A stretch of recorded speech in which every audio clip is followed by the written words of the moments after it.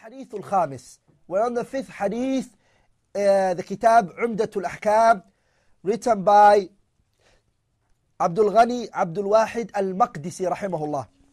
He said, عن أبي هريرة رضي الله تعالى عنه أن رسول الله صلى الله عليه وسلم قال لا يبولن أحدكم في الماء الذي لا يجري ثم يغتسل منه ولمسلم لا يغتسل أحدكم في الماء الدائم وهو جنوب.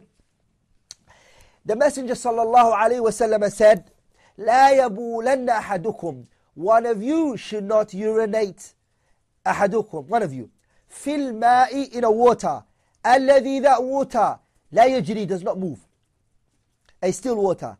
And after he urinates, what does he do? ثم يغتسل منه, and then he has a bath inside it, from it. He has a bath from it.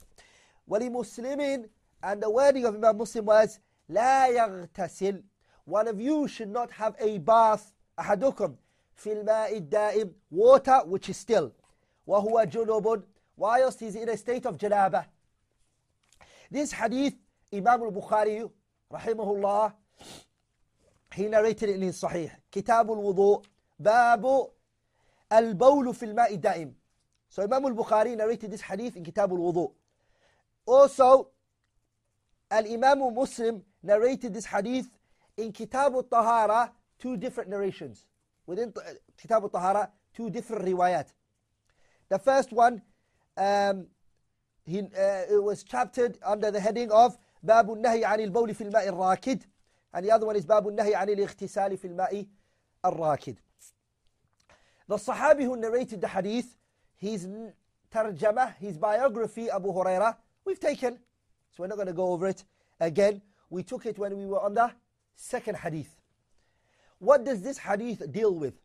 This hadith deals with hukmul bawl, the ruling of urine, fil ma'i rakid, in the still water, wal ightisalu fihi, and to have bath inside it, min al janabati, from major impurity. From major impurity. The wording of the hadith, the Prophet ﷺ said, لا يبولن. This is a prohibition. This la is called la unnahiyya, prohibition. And the intent behind it is tahrimu, prohibiting to urinate in a water which is still, that doesn't move. The first part of the hadith explains the second part of the hadith. The first riwayah, it says, لا يبولن أحدكم في الماء الذي لا يجري. في الماء الذي لا يجري. The water that does not move. The other riwayah, which is the wording of Imam Muslim, is لا يغتسل أحدكم في الماء الدائم. دائم, the interpretation is in the other hadith. What does it mean? أي الذي لا يجري. دائم, the definition of it is الذي لا يجري. It's the thing that doesn't move. Da'im means still water. We will come to the fiqh regarding that. ثم, after he urinates in the water, يغتسل منه. He urinates, he takes a bath from it.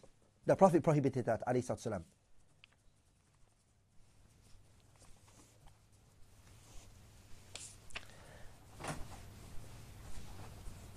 وهو جنوب, whilst he's in a state of janabah, which is a janaba is ما يجب فيه الغسل, anything that having a bath you have to come with, anything that will necessitate you to have a bath, such as what? من جماع, a sexual intercourse, or إنزال مني, or your mani coming out from you. Mani is semen. This now is whether it's through sexual intercourse and it coming out. You might wonder and say to yourself, what's the difference between sexual intercourse and urine coming out? Semen coming out. La. The sexual intercourse, inzalul mani, is not a condition if the two genita meet. The Prophet ﷺ said, إِذَا الْتَقَى الْخِتَانَانِ, if the two genitals meet one another, وَجَبَ الْغُسْلُ, the having of the bath. So a man and his wife meet, and then somehow one way or another reason, whatever the case is, they have to stop. We'll say wajab al-ghusl. Even if nothing went in, wajab al-ghusl. The ghusl, which is the bath, is wajib. Are you with me? It's wajib, wajab al-ghusl.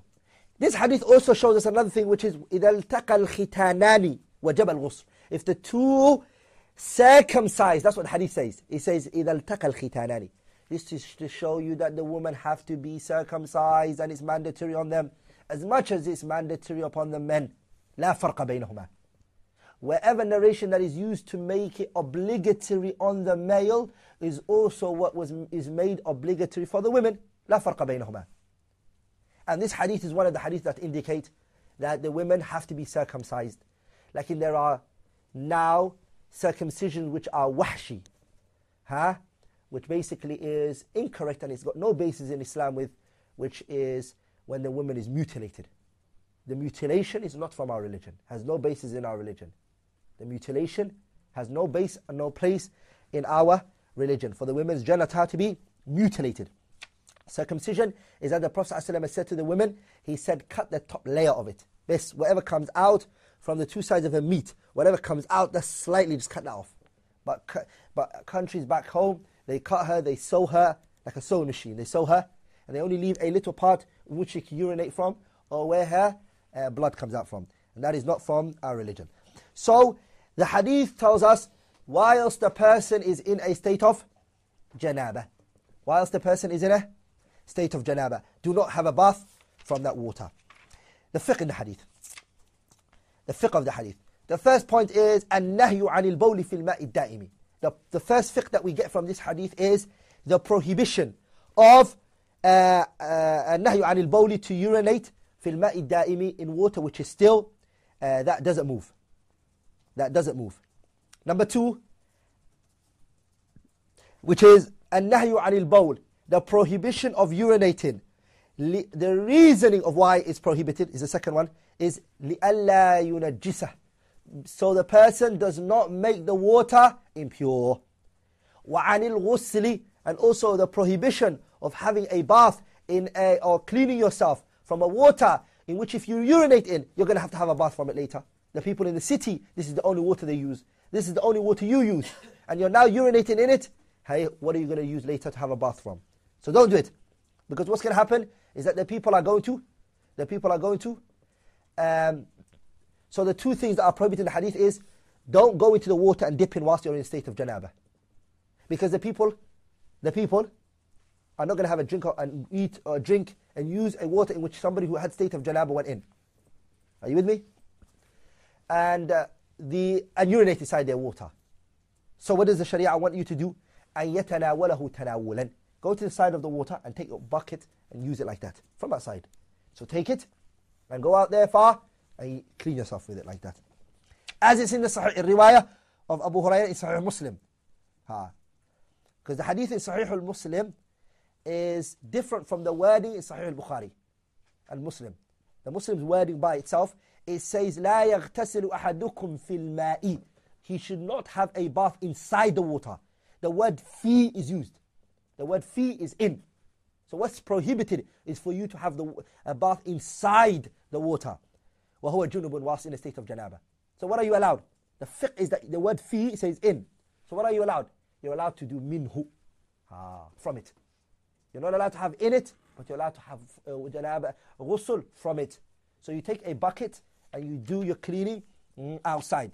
So that's the point you have to ponder on. Number 3, حكم الماء الجاري. The water that moves has a different ruling to the still water. If the water is moving and it's not still, then it's not the same ruling as the water that stands. Where did they get that from? مفهوم المخالفة. The opposite understanding. Because the hadith prohibited mantuqan, by way of utterance, it prohibited. What did it prohibit? It prohibited the water that stands. So what does that mean? If the water is moving, then you can urinate inside it, if you want to. Or you can also have a janaba from it. You're allowed to. And the reason is because if the water is moving, when the person urinates in it, the next one that's going to come is going to clean it. So water's going to move. By the time the people want to drink from it, your urine is gone somewhere far. It's gone. Does that make sense? It goes far. Number 4. This hadith محمول, it is interpreted and understood to mean على الماء القليل, water which is little. عند أهل العلم, according to the scholars of knowledge, the people of knowledge, the scholars, they consider that this hadith is referring to water which its amount is very little. Which the reason why the scholars they say that is because the hadith which is going to come to us, which is the hadith of قلتين, where the Prophet ﷺ said إذا بلغ الماء قلتين لم يحمل الخبث.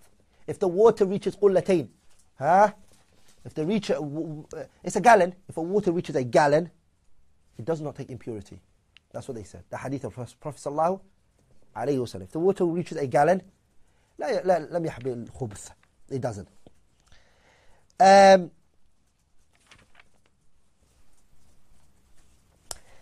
That's the fiqh of the hadith. The ulama have disputed one another. The ulama have disputed one another. And that's the last point, which is the prohibition in this hadith. Is it nahyu lit tahrim or nahyu lil karaha? Because the prohibition, those two types is what it comes in. Is the prohibition here because it's haram, or is the prohibition here is because it's disliked? Which of the two is it? There is three views regarding this madhahib, three views.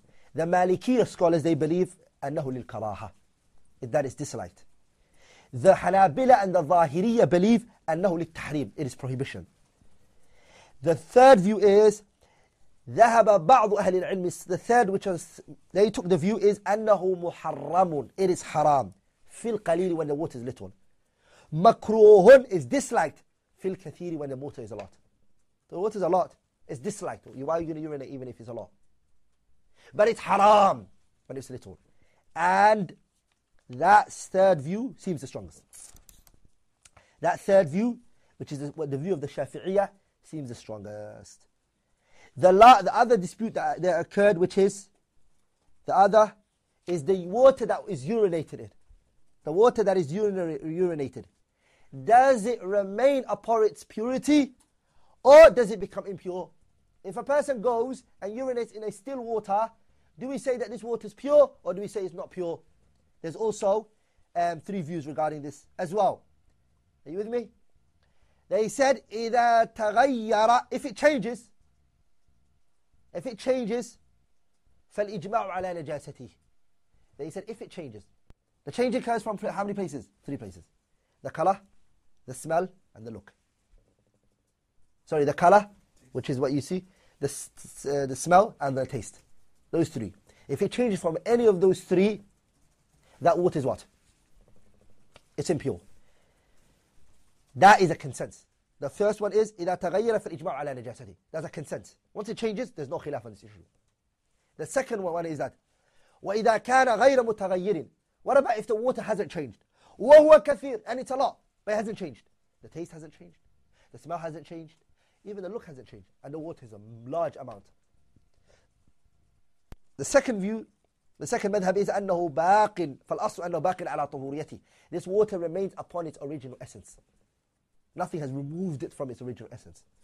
Third, which is إذا كان قليلا, if the water is little, غير متغير, if it's little, إن كان إذا كان قليلا, if the water is little, غير متغير, but it hasn't changed, nor has the color changed, nor has the smell changed, and nor has the taste changed. Nothing has changed, and it's little.